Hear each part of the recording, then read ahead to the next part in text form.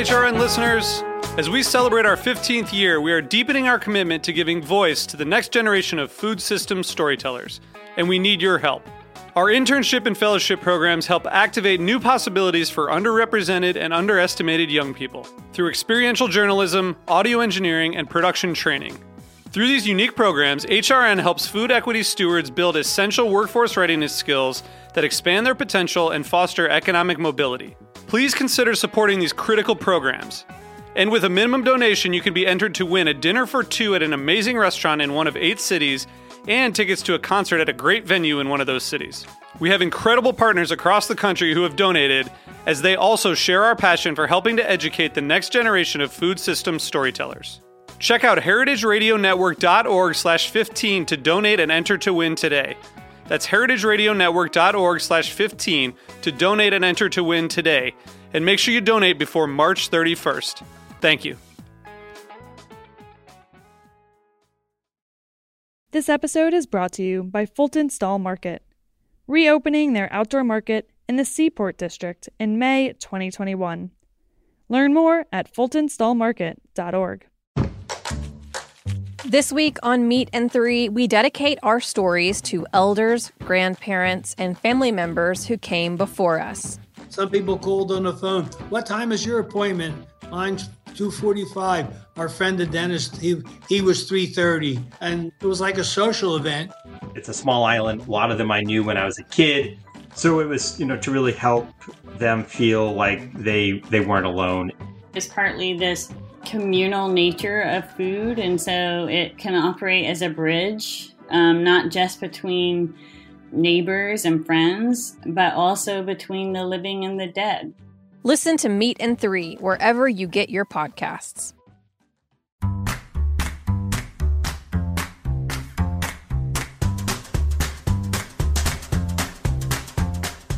I'm Allison Kane, and welcome to In the Sauce, a podcast about building consumer brands from the ground up. I love doing this show because I get to interview everyone from production gurus to marketing and social media mavens, anyone who can guide me on this crazy journey. This is the story of building Haven's Kitchen sauces, but it's also the story of every growing brand because we're all in the sauce. Today, I'm speaking with Monisha Kushalani, CFO at Hu Products, a better-for-you snacks and confections company known for their incredible chocolate bars and hunks. Monisha has spent her career leading and managing teams and delivering on projects anchored in long-term financial sustainability. She's led the exit and acquisition of 3 companies, including Sir Kensington's, to leading consumer products companies in the industry. We talk a lot about the front of house on this show, marketing, brand, identity, and of course sales, but finance is critical, and having your money ducks in a row can make a good company a stellar one. So welcome, Monisha. Thanks for having me on, Allison. I'm really excited. I was just saying so the show is recorded at 4, and generally I tell guests to come on to the link at 3:55 so we can have a little chit chat before. And I know with all of the finance and the ops people, they're going to be on at 3:55 on the dot. And with the founders and the sales and the marketing folks, no offense, I am one of them. We're 3:58, 3:59. So I came on at 3:56 and I was I know she's going to be there. And you were. So, the big question to start off with is, have you always been a math person? Were you always interested in sort of, numbers and money, or, how did you land where you landed, essentially? Start at the beginning. Okay. I wouldn't say I was really a math person at all. I was good at it, but it wasn't my passion. I used to love to build things and wanted to be an engineer. Well, it actually started as a car mechanic, and my mom was like, no, you're going to be an engineer if you're going to do something like that. So I started college and engineering school, and then just one thing led to another. I graduated with an economics degree. then decided to go back to grad school and got my master's in accounting and then got my MBA in marketing. Right. And I think it was just, the one thing I think I realized as I was going through school and then just like my first jobs is I definitely thrived in an environment that was fact-based, and numbers give you that. So. Right. And it's interesting. So, I think of marketing as like softer. But I think the more people that I meet who are sort of industry veteran CPG people, when they're talking about marketing, they're talking about fact-based. They're talking about numbers and analytics and things like that. Tell me about the marketing piece of the MBA for you. Yeah. It's interesting. So I have a very creative side. And when I started to study marketing, initially I was like, this is my passion. This is what I was made to do. And then, I had a role in marketing. And I realized, as fun as it sounds, it is very fact-based, but it's also very, it's extremely detail-oriented in a way that doesn't actually allow that much creativity, And I think that when I realized that, that's when it was like the aha moment that, if it is going to be fact-based to a certain degree, if it's going to be that detail-oriented, then going down the finance accounting path was definitely the right thing. Right. I totally get that. Yeah. And I think it's changed, right? Marketing is definitely, to your point, it's changed. It started off with this very, like a creative mindset, but today it's all about ROI and building out a brand strategy, which isn't quite as soft skills anymore. Yeah, I think it's in that balance, right? Yeah. And that's what we're all trying to figure out. There's something about, we just completed a brand refresh, and I was talking to someone and they're like, did you do, consumer testing or something? And I was like, no. Like, I think it looks pretty. So, literally that. So, and there is something to that. Like, as a young brand, you can kind of get away with that. And that personality really shines through. And, hopefully you don't lose that as you get bigger and more mature and eventually, become sort of the big kid on the block. But, so how did you land at Sir Kensington's? And, Sir Kensington's is a little bit of like a legendary, sort of story, I think, in the CPG community. It kind of came on the scene quickly. I like to just tell everyone, like, Haven's Kitchen at our little shop, when it was still a shop in 2012, we were like early people to have Sir Kensington's on our shelf. So it didn't feel like overnight to some of us, but it definitely kind of came on the scene, grew really quickly. We've had Pat on, we had Scott on, we had Grace on. We've had a bunch of Sir Kensington's folks on. And then it, was acquired by Unilever, and you were there from when it was kind of just this emerging startup through that acquisition. Right? Yeah. So I actually joined Sir Kensington's only about a year before the acquisition. Okay. And it was interesting because they had just begun expanding outside of the Whole Foods arena. Yeah. So it was the right time for them to bring me on, but it was just the precipice for them. And they had no idea that they were going to go so quickly. Right. Definitely not. I feel like every acquisition starts with, we need to fundraise, and then you don't know what's going to happen next. But yeah, that was it. It happened really quickly when it started to happen. As far as kind of like my journey there, I've worked at a lot of large companies through my career, and I started very traditional route. I worked at Deloitte & Touche and audit, had a bunch of clients. I think that's when I first started to realize that I didn't want to do finance and accounting and not be passionate about who I was doing it for. Right. And that sort of led me to that journey of, consumer products in some shape or form. So I started at at Coty Beauty, and it was just that human connection with the brand. Right. And I loved working there, and then realized that like food is such a big part of who we are, and it's a true social connector. So from Coty is where I decided I need to go into a much larger space and really explore food and health, wealth, beauty, all of that stuff. Right. And landed my job at Unilever. This way before the Sir Kensington's days. Yeah.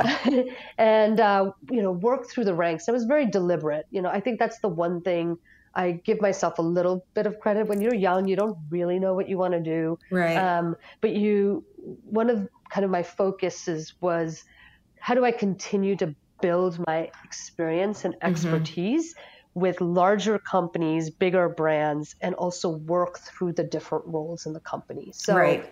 Unilever is known for their ability to move individuals around very quickly without it being like a management program. Right. And and so I just continue to build kind of my experience throughout. Basically, the way I look at it is throughout all the financials. Right. And giving you like this bigger sort of like picture of the ecosystem, so you knew that the financial decisions didn't happen in a vacuum. Right. Yeah, exactly. Exactly. And I think that's something that people forget, right? You get so lost in the weeds but you do have to start there, and then it starts to really like build on each other.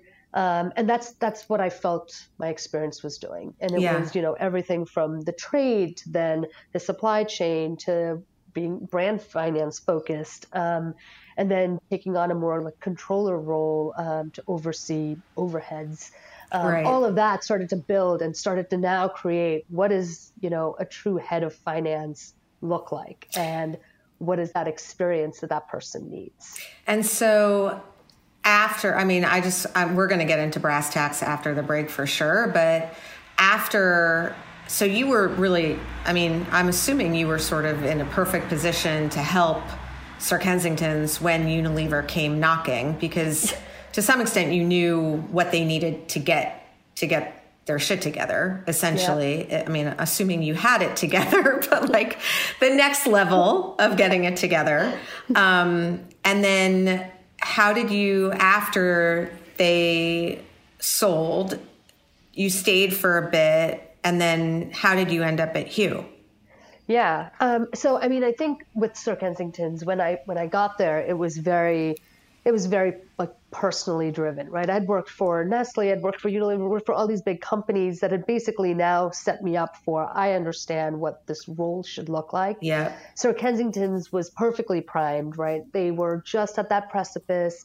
Whole Foods, they were crushing it, Whole Foods, but now they were looking at expanding distribution. And I was able to come in and allow them to understand like what process do you need, right? When you're starting to expand that quickly, that fast, and what kind of metrics should we all be looking at as a company?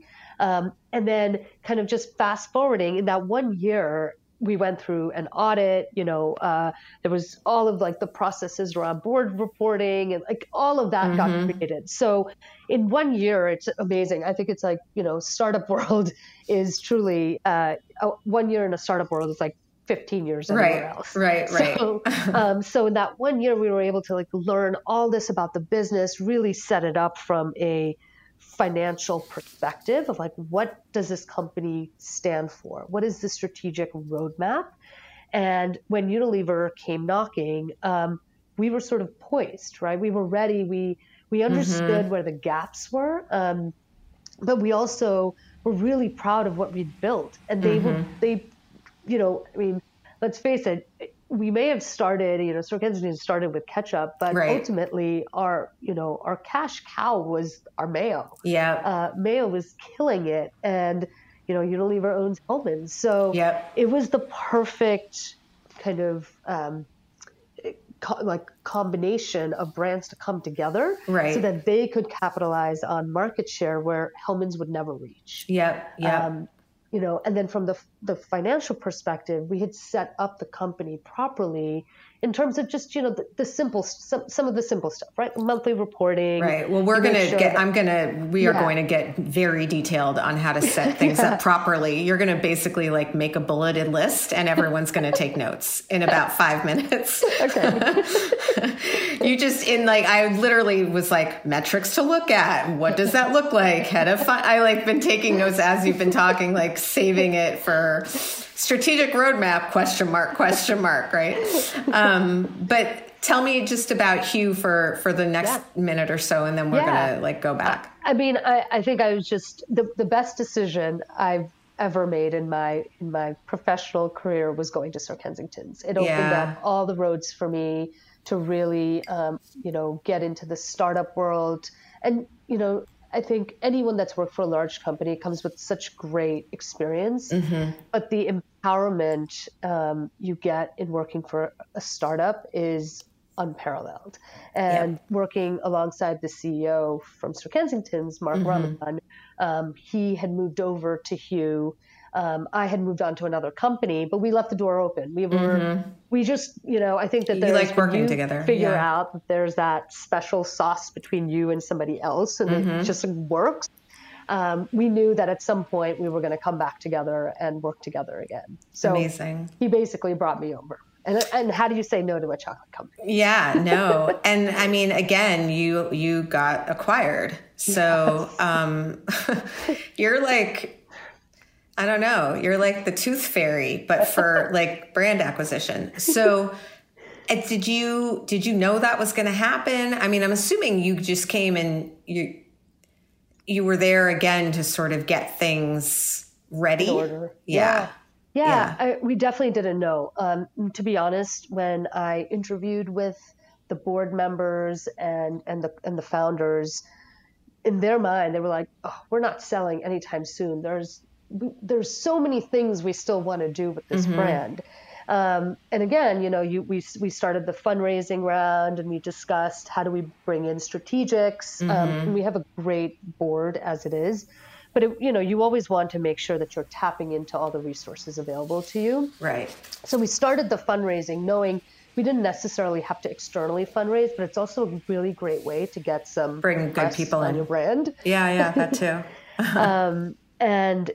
So I didn't start knowing that we were going to go down the acquisition route, but I feel like there's a lot of similarities between when you're setting up a company for fundraising to what an acquisition requires. They're very similar in that first round of how you manage those discussions and the expectations. Yeah. So we'd already started to go down that path. And then again, it was just this amazing opportunity synergy of, finding the right partner. Yep. Amazing. Okay. We're going to take a quick break and then we're going to come back and we're going to talk about all of these things because we all need help. This episode is brought to you by Fulton Stall Market, reopening their outdoor market in the Seaport District in May 2021. Fulton Stall Market is a nonprofit, indoor, public farmers market. It offers locally grown and produced, healthy and affordable, fresh food to the Seaport and Lower Manhattan community. Fulton Stall Market is a direct sales outlet for over 100 New York region farmers and small batch independent food producers. They have been operating as a public market to serve the Seaport community since 2015. While you shop at Fulton Stall Market, you can pick up a few guides from Escape Maker's informational kiosk. Escape Maker connects urbanites with local farm, winery, craft beverage, and culinary getaways within a day's drive or train ride of New York City. Learn about day trips from New York, where you can explore the best agritourism the region has to offer. Learn more at fultonstallmarket.org and escapemaker.com.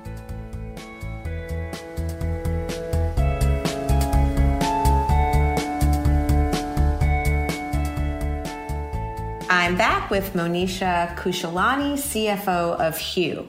Okay. So I had actually let's start by this. And now I'm just crossing that off basically. Okay. As a head of finance, you said that it was kind of the perfect time for you to come in because, you know, Sir Kensington's had been sort of like crushing it at Whole Foods, and that is great. And then playing in sort of the world of conventional and mass is a very different ballgame. And you knew exactly what that job needed to be, and you knew what that role should look like. So tell me what that role looks like. Yeah, I mean, I think as companies start to expand, especially into conventional and mass market, you definitely need to understand what does your trade portfolio look like. It's one of the most, I guess, it's the most investment you're going to put behind your brand, and you want it done right. So immediately when you're starting to expand out of kind of the specialty markets, you want to make sure that you're thinking ROI, you're thinking about all the slotting costs. And that's just one aspect, right? The one aspect is, let's think about trade promotional planning. What does that look like? Per account. So you're saying like you exactly. really want to know if your investment at Kroger is worth it, or if you need to spend a little more money on Target, or is that what you mean? Yeah.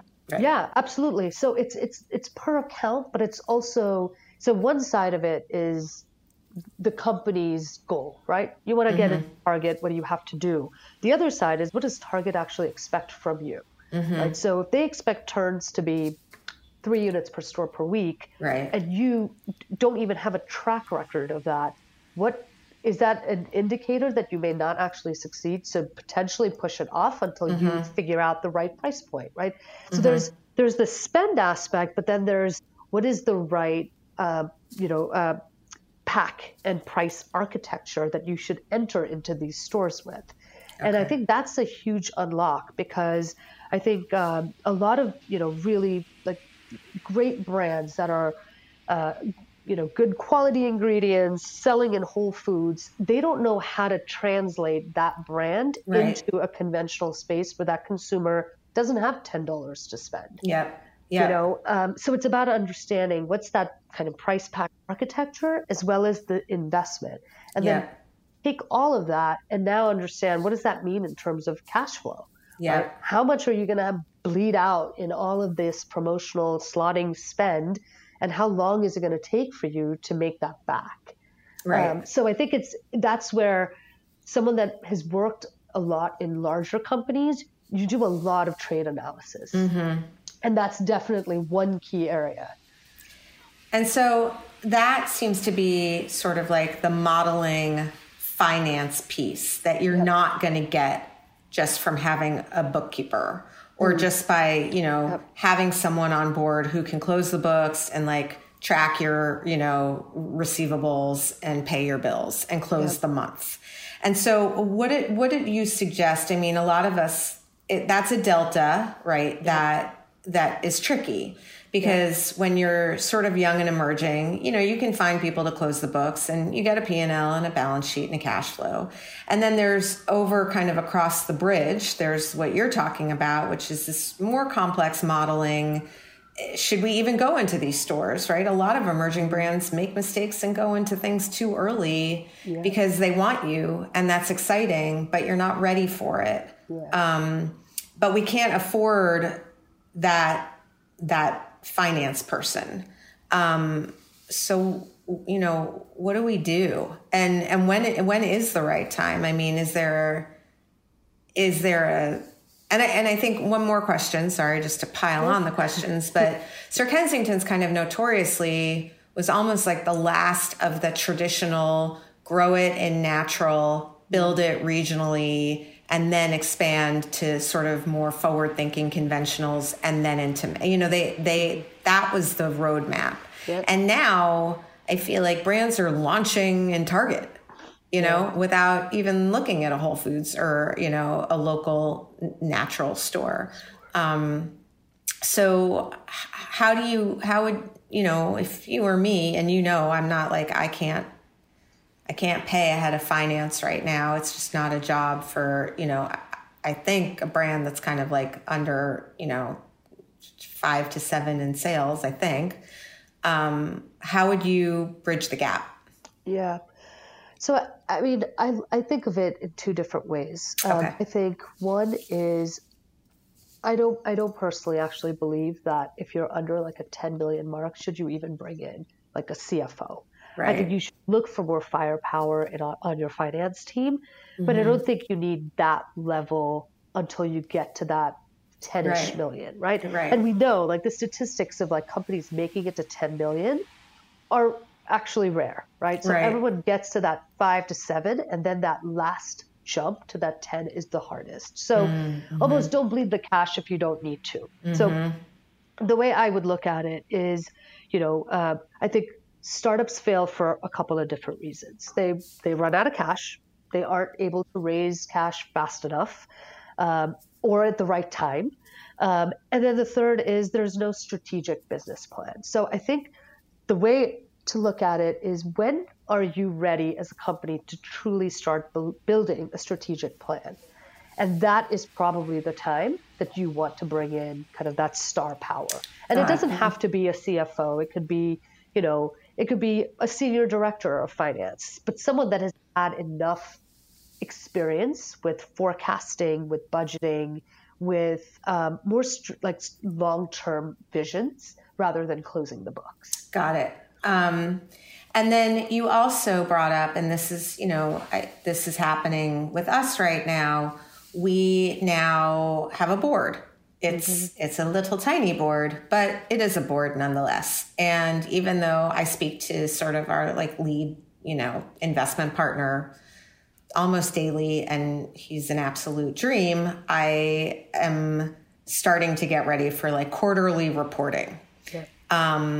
And we're doing it, not for me to sort of like show him something he doesn't already know, but more just to sort of set up best practices for the company. Yeah. So tell me about, what you've learned over the years, because as you said, when you were at Sir Kensington's, it was like, that's where, when they started doing like real board reporting, and you got some good advice along the way. And I'm just curious, like how you would break down a good board report. Yeah. Honestly, I think board reporting is really important. And I think there's a few reasons for it. One, you want to make sure that you're providing your investors with the reassurance that the company is being run in a fiscally responsible manner. I think the second is to highlight the performance of the company, not just with the historical, what's happened, but with that future outlook. Are you on track to deliver what you said you were going to deliver? At the end of the day, your investors have trusted you with their cash. So are you actually delivering on that shareholder value? Right. And then I think that third piece is allowing the board to provide the expertise in terms of any opportunities you could unlock or any risk mitigation. Right? Our board members usually have years of experience, whether it's directly in the industry that you're in or with the product or not, but they're like a plethora of resources. Right. So it's almost, how do you turn a board deck and a meeting into, here's what's going really well, here's where I need your help. Right. I think the way that I always think about building a board deck is very simply, you start with like financial results. That's just a good way for them to feel comfortable that, you know what you're doing, the company's being run, here's the results. Then you look at kind of a market and competitive overview. Where do you stand in terms of your competitors? What does that mean in terms of price point or share, if you're even there, right? In terms of grabbing share. But what do you look like in terms of your competitor? Right. And then what is the cash runway the company is currently looking at? And you may have just gone through a round of fundraising, so it may not be as relevant, but it will be. Will always be. It comes up pretty quickly. Yeah. I was like, wow, amazing. Look at that. And I'm like, oh, wow. Huh. Where'd it go? Where'd it go? And then there's like, you look at the end of the year and you're like, wait, what? But then some of it's like due to you. So there's like outstanding stuff and you're like, okay, phew, at least it's coming, I guess. Money is so weird. It's so easy to spend and yet quite challenging to make. Okay, so yeah, I mean, going back to sort of this like cash bleed, you know, I think that does come up as kind of like a lot of companies. I just remember, and I've said this before, and I sound like such a ding dong, but hopefully people by now know that I'm hopefully not a ding dong. But I remember when I first opened the cooking school, and we had a POS system, like a cash register, right? And every day I would look at it. And I remember when we hit $1 million in sales. And I just remember being like, oh my gosh, like this is amazing. We're amazing. And then I got, something from the accountant that was like, that we had lost $400,000 that year, which is normal. And like, that is what it is, and it was fine. And, we broke even the next year. But I remember being like, but no, because we made $1 million and just how silly it was. And yet I think a lot of us make that mistake on a different, maybe not as, obvious level, but we're not realizing the cash is going, and that cash management is really critical. So this is why, a lot of times we talk about, it's very important to get a P&L every month, but it's also very important to look at a cash flow, right? Absolutely. I mean, I think that one of the biggest pitfalls that happen in smaller companies is not that attention to detail on the cash model, right? People are looking at a bank account, and they're looking at a P&L, and they're looking at results. But a cash model is one of the most essential financial statements for a small company. And I think it's important for like so many different reasons, but like very simply put, it's like what you said, right? You made $1 million, that's something to celebrate, but then you lost 400. So what happened, right? Was it the right thing to do? Possibly, yes. Most of us are actually cash poor and are not profitable, but I think it's imperative to know it because it is the first signal to when you need to start to fundraise. Right. And if you wait too long, right, you become desperate, potentially undervalue your company. If you do it too early, you don't even have a clear line of sight on what you really need and how long that's going to last you. Yeah. So I think that, just at a high level, it's really important to constantly look at it. But I think that in terms of like bleeding cash, like one of the critical things that happens in smaller companies is all of the deductions and chargebacks we get, right? Yeah. We work with distributors. They basically rob us. Yeah. We got a bill that hit us in February from UNFI for something that happened that they didn't account for properly in 2019. Oh, we got the same thing. Yeah. Yeah. They're like, whoops. And we're like, wait, what? Yeah, exactly. We did not account for that. Yeah. Yeah. And I think, that's where it's really important because to your point, everyone in the company works so hard to build their sales, which is your AR. And if you don't actively manage that AR, right, you're not going to reap the benefit of all that effort. Yeah. And I think that's really important. And probably in my mind, the most important role that a company should have when they first start is making sure that we're getting paid. AP manager. Yeah. Okay. So for those of us, like we were saying, we're under 10 million in sales.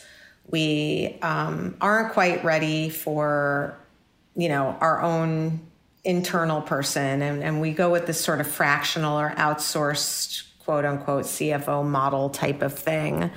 There are a few of them. And, we're working with one. How would you advise a company to evaluate these firms? What should that scope look like? How much should we be paying them based on sort of that general scope? And what are we looking? Because I feel like a lot of times with a lot of outsourced or service providers or agencies in general, there's just like a misalignment from the company to that other service provider on what the scope should be and what expectations should be. Yeah. And so you get these bills and you're like, wait, what? And then they're like, well, that was, that's outside of the scope. So it was another hour of whatever. So very briefly, if you were doing this as an outsourced provider, what would your scope be essentially? Well, I think you started with what the biggest problem is. It's setting kind of the budget, right? I think every company needs to set that ahead of time and then create the scope. So what do you need this company to do for you? Is it to close your books? Is it to do your board reporting? And to make sure that you're asking all the right questions. And you and I were just chatting about this a little bit earlier, but do they have the expertise in what you need, right? So the last thing you want is them to bill you for the training you're providing them, right? So do they have the right industry knowledge? So one, if it's CPG, do they have that? Two, are you a D2C, a more D2C model than a distributor model, right? And if that's the case, then you need to tap into the resource that has that specific expertise. Right. And then you need to be very realistic with them. This is my budget. What can you do within this budget? I'll tell you, I've even gone as kind of, it almost sounds a little crude, but it's really because I want to stay on top of how much we spend. I set a budget and I tell them I need basically a weekly marker of how much time is being sent towards this budget. Right. I mean, no, that makes a lot of sense. I think part of the problem is I don't even know what I don't know. Yeah. So I've started saying like, I need a monthly burn. Like for me, just as a human, it's very helpful to me to understand like generally more or less on any given month, what are we spending? Yeah. And that doesn't include when you get those big trade spend things because you open a new account or you get that random UNFI charge back. But generally, what's my burn? Or, I like to have with the monthly reporting, I like to know what cash I have and what runway that is based on that monthly burn and the growth that we anticipate, right? Yeah. But what are some of the other things that we might not even know to ask for? Those metrics that we really want to have, just a weekly or a, monthly, just real fundamental understanding of financially so that we can run our business more effectively. Yeah, I think so. I mean, besides kind of just the normal P&L metrics, right? You want to know your gross, your net, your gross margin, your EBITDA, right? Those are like the key financial metrics you should want to know every single month. And product margin And product margin, yeah. To me, gross margin, product margin are very tied together. Yeah. But yes, correct. And product margin. So those are very important. And that's the true, here's how your business is performing. I think the nuts and bolts that you also, I think anyone needs to really think about and understand is what are your days on hand of inventory? Yeah. People don't look at it, but it's a really big area where you spend a lot of cash. You could very quickly bleed out money if you're building inventory that you don't need. Or the other side of that is you're not building an inventory and now you potentially are going to face out of stocks. Right. So it's just an area that people don't, it's not on a dashboard, but it should be.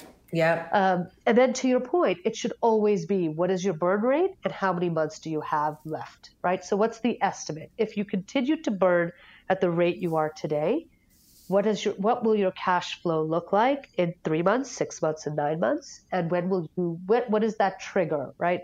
Is it the trigger to raise funds as soon as you hit $1 million, right? Or whatever it is for the company?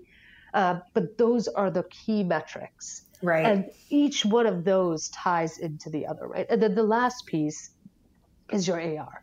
You want to make sure that your aged AR is as low as possible. You're collecting cash quickly because likely you're paying cash quicker. Most people, most startups, we don't actually negotiate hard for our payment terms because we don't have the leverage. Yeah. Right. So you want to just make sure that your AR is turning quickly, because the other piece of this that becomes really important is all of these metrics are the key metrics if a company decides to get a line of credit.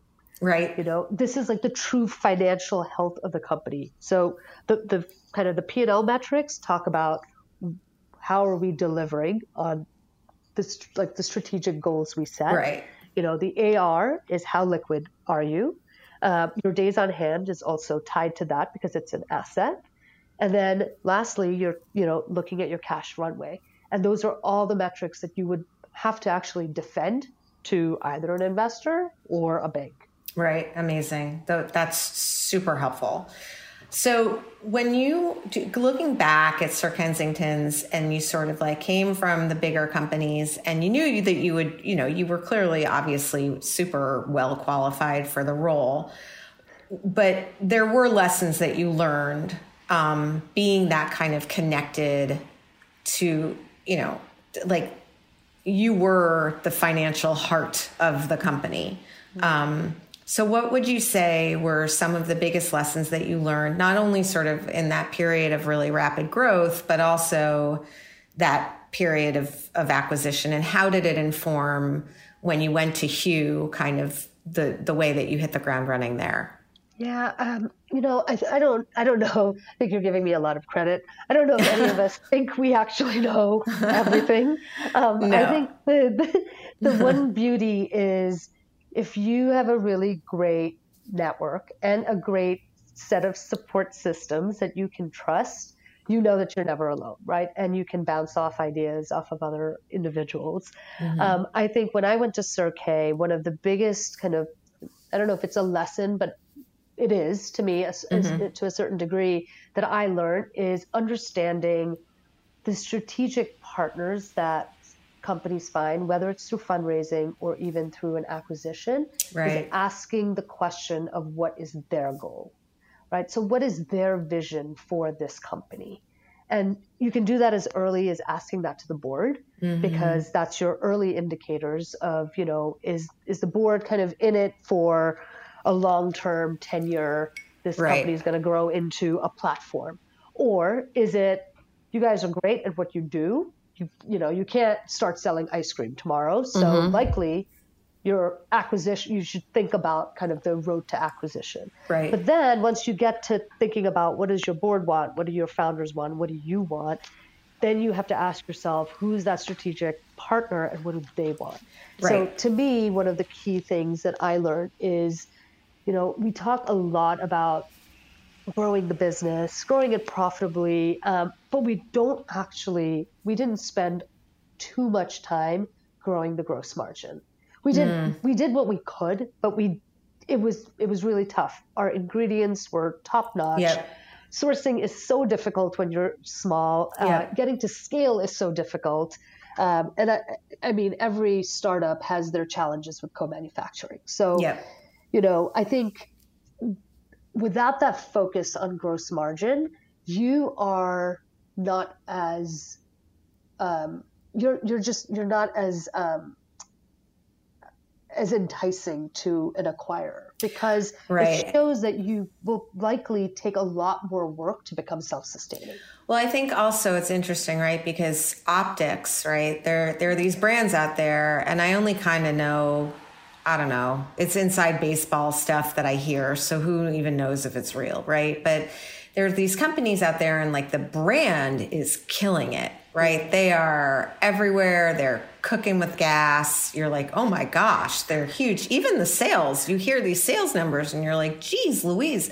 But then you're like, you have no idea if they're just like burning like crazy, right? Like, and I mean, I think coming from brick and mortar, again, everyone who listens to this on the regular knows that like I am, first of all, I'm 48. Oh, I'm 49 now as of last week.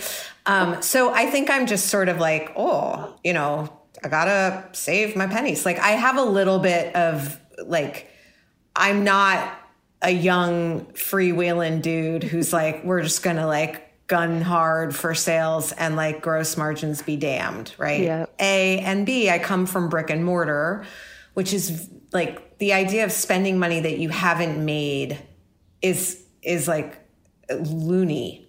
to people in that business, right? So, but I think also, you know, a lot of brands are under the misconception that they don't have to worry about gross margin, because if sales are good enough and they get acquired, then everything will just kind of be resolved, you know, by whoever's acquiring them, which might be true, but it does affect your valuation and it does make you less of a target, I would think. Is that what you're saying? I completely agree. And you know, I think it just goes back to like, what's the goal of the acquirer? Because to your point, right, I think everyone talks about gross margin a lot more. Everyone's in tune to it a lot more, but the trade-offs are always very easy, right? If you have to spend a little bit more at the sake of gross margin, you're likely to do it and say, well, if I have enough cash to cover myself, that's fine, but at least I'm growing the business, right? I'm growing the business and it'll pay for itself, because then you think that you'll get to scale. I think if I think about like our acquisition from Cirque to Unilever, you know, the one thing I will say is the intention was for them to have us operate independently, but to actually roll us up into their portfolio, right? So, so what happens with that is, what is that synergy model now? Right. And if in their mind, all they want to get to is a synergy model, then everything below gross margin doesn't actually matter to them, because they figure over time, 2-3 years, whatever, that team will be disbanded. They'll be able to figure out the right resources. But gross margin is the thing that really is the value that they're purchasing. Got it. And if that isn't high enough, then nothing below it is going to be self-sustaining. Right. Interesting. So that will hurt your valuation. I think that was something, you know, as soon as we were acquired and, you know, reflecting on it a year later, I remember saying to Mara, if I could go back and give ourselves the advice, I would say, tell Unilever to hold off for 1 more year and allow us to build that gross margin, because that's getting to that level of scale for us would have created a whole different level of, right. Yeah. And so I guess that's a good question. Let's lean into that a little bit, because I think, you know, I've had many guests on who've been like, I'm not worrying about gross margin right now. And, you know, I'm always, again, like a little bit of the fuddy-duddy who's like, well, you know, but, you know, there's a few ways to do it, right? Obviously, you know, no one wants to sacrifice the integrity of their ingredients. Yeah. No one wants to cut corners, you know, in terms of process, right? Like, we could have hot filled our sauces, and instead of, you know, my tolling would be 1/3 of the price. Right. But, you know, to solve for that, I basically like built a partnership with a co-packer who was able to give me not the price of a hot fill, but half the price of what I was paying, you know, elsewhere for the HPP supply chain. And they own a chunk of my company. And it was the best decision I ever made. But what are some, you know, once you kind of are going along and you're trucking along, other than, you know, going line by line through your ingredients and trying to figure out, you know, the best way to renegotiate with a co-packer, what are some things that people can do if they're like, okay, thank you, Monisha, I'm going to go focus on my gross margins now? Like, what do they do now? You know, I wish I had kind of the silver bullet. I think that there's just different things though, right? So to your point, I think that getting a co-investment with the co-manufacturer is really smart, because they start to scale with you, they build with you, they feel your pain, and now you've actually created a very different collaborative relationship. Yeah, and the business is viable. I mean, my business would not be viable. Like, we pouch fill and HPP, and it's a refrigerated distribution. It's like the worst of the worst of the worst, which makes the product really special and delicious. And like, we've built a nice little moat around it. Yeah. But it's really wickedly expensive, you know? Yeah. I mean, I feel you. We go through the same thing at Hue with, we have to, you know, refrigerate our products when we send it out. But I think the other piece is to really think about how do you negotiate with price tiering, right? So okay, yeah, this I don't understand. Yeah. Right. When you're subscale, you start at one place. When you get to the second level, can you negotiate down? So that's like another way. But then it's also, what is this like model of MOQs look like? So what would it take for a company to deliver margin savings to you? So just so everyone understands, MOQ is minimum order quantity. And no, that's okay. I sometimes it happens. The acronyms of CPG, which stands for consumer packaged goods, right? So MOQ can get you in the sense that there's a minimum order quantity of 50,000 units. You as a company are only selling 10,000 and you end up paying for a $40,000 extra that you have to also pay to give away or to dispose of. Is that what you mean? Yes. Or the other way is you're actually trying to basically, get on shelf faster, and you're purchasing at a much lower quantity, right? So have you actually asked about what is that MOQ break? So I see. How do I get to the next level? Right. 25 cents and you're ordering a million and that's at 25. What is the next threshold? And could you actually hold inventory? And would the cost of holding inventory be cheaper than the cost of buying at that low level? Got it. Okay. And that's, I think, but this also goes back to the first thing we were talking about is, as you start to build scale, these are the considerations you have to make. When do you want to grow top line? Because you actually can find savings by growing top line. Right. And have to sacrifice some of your margin at the beginning to know that the faster I grow, I will get to these kind of price breaks. Right. And also balancing that with, but I might also spend a lot of cash. Yeah. Like we're always trying to be like, well, if we order 50, then it's this, but if we order 100, then it's that. But, I understand.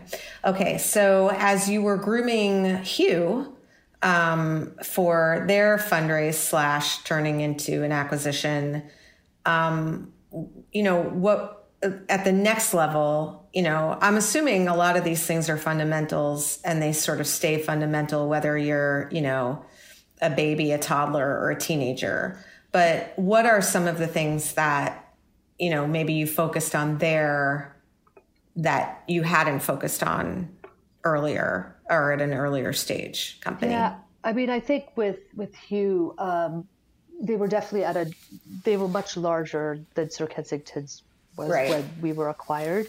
And with Hu, it was more about ensuring we had, Mark had done a great job of creating what the overarching strategic goals of the company look like, right? Where did we want to be in 3 years?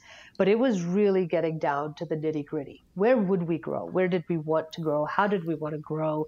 And we spent a lot of time as a leadership team discussing that price pack architecture, right? What does it look like to launch in a Target, and what is that price point?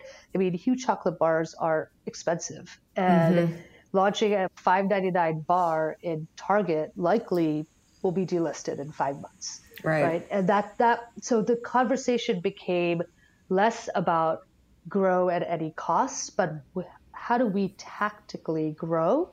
In which areas? What would we have to do? So some of the things that we started to think about are how do we start to, and I think the other piece that even kind of tied to the gross margin is how do you ensure that the scale you want the company to be in 2 or 3 years, because that's the vision you're selling, right, to an acquirer, you actually have the infrastructure to set yourself up for that. Because I think that's the other piece that we all fall into this is we say that the company can grow 100x for the next 3 years, but our co-manufacturer can't actually grow 100 times, So have you actually set up the right infrastructure to even allow that growth? And I think we were really fortunate at Hu. The leadership team was amazing, right? Everyone had been through one acquisition with another company before. Everyone had led the process to acquisition. So we all kind of came in knowing, here are the pitfalls. Here's what we have to start focusing on. And how do we get the company to get behind this? And I think this is like the simplest, but the biggest unlock is the transparency to results. I think that, sharing quickly and early on any issues that you as a leadership team are seeing in terms of financial health or, cash runway, the faster you share it with key individuals or a whole company, if that's what you want to do, the quicker you now have a collective ownership to those results. Right. Okay. And I think that that's what was really, we started to do it at Sir Kensington's, and at Hue, it was like the immediate. It was my day one task was bring transparency to the board members and to every person in the company around every single area. Because when you started to decouple all of the information around days on hand, around the margin evolution, about how much we were spending in trade, now every person that was leading those areas felt that sense of ownership. I think that's actually what was kind of our key to success with the merger. Yeah, I mean, that's amazing. I think that's actually like an incredible place to stop. I have one final question. If we were to sit down tomorrow at Haven's Kitchen and I was like, okay, I want to make this strategic plan. You've given me all of the financial sort of pieces that need to be a part of it.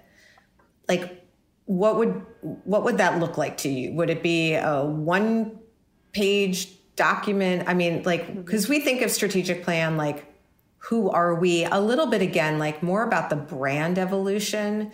Like, we know we don't want to do private label right now because we know we want, people to recognize the brand. And we know generally what stores we want to go into. And we generally know what new categories we want to go into and how we want to think about innovation. But like, how would you even start the discussion of this is what a strategic plan, what are those buckets? Yeah. For you? I think that's a really great question. I think it's exactly where you just started, right? You start with what is the vision, and then you actually turn it into what are the key KPIs and the building blocks. So if you don't want to do private label, in your example, what are the channels you want to focus on? So you start building a true sales strategy, bottoms up. What do you want to sell? Where do you want to sell it? When do you want to sell it?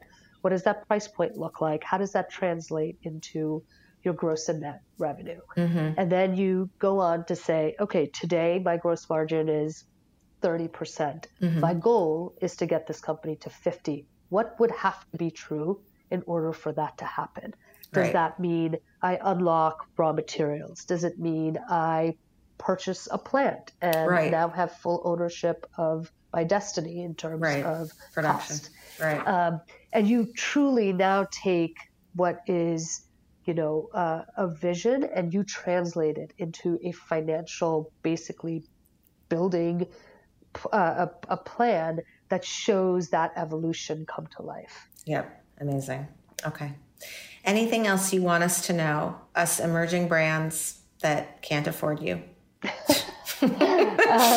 I actually think it's a lot simpler than you think. I think that, again, I started my journey with saying how numbers and facts are, what kind of motivated me to become a CFO. Right. I think you start with that. The numbers won't lie to you, right? If you look at where you are today and where you want to go, you can't actually lie to yourself. You know how to build that plan. You know where you want to go, and allow yourself to make mistakes and pivot. I think that's like the most fun part of what we do is we embrace the mistakes, we admit them early, and then we fix them and allow yourself to go through that evolution because you'll find who you are through that. Yeah, amazing. Yeah, awesome. Well, Monisha, thank you so much for coming on. I want to bullet out. I don't have show notes really. People on podcasts talk about show notes. I don't think I have them unless Amanda, I do somewhere. I just don't know it, but she'll tell me. But I do, I feel like on my LinkedIn post, when I post this, I'll bullet out everything that you said, because it's all very super helpful. Thank you so much for coming on. Thank you so much, Allison, for having me. And congratulations to you. You've had an amazing year. Thank you. Yeah, well, thank you. Amanda, thank you for engineering like the best of them. And I also just thank you so much for, my team and Heritage. Matt, I know you were part of it too, for putting together that amazing little birthday thing that you guys did last week when I was away. I have never gotten a birthday present quite like that. I've never felt as, appreciated or loved. So thank you, thank you, thank you. And I will be back next week with John Foraker on another episode of In the Sauce. In the Sauce is powered by Simplecast. Thanks for listening to Heritage Radio Network, food radio supported by you. For our freshest content, subscribe to our newsletter. Enter your email at the bottom of our website, heritageradionetwork.org. Connect with us on Instagram and Twitter at heritage_radio. You can also find us at facebook.com/Heritage Radio Network. Heritage Radio Network is a nonprofit organization driving conversations to make the world a better, fairer, more delicious place. And we couldn't do it without support from listeners like you. Want to be a part of the food world's most innovative community? Subscribe to the shows you like, tell your friends, and please join the HRN family by becoming a member.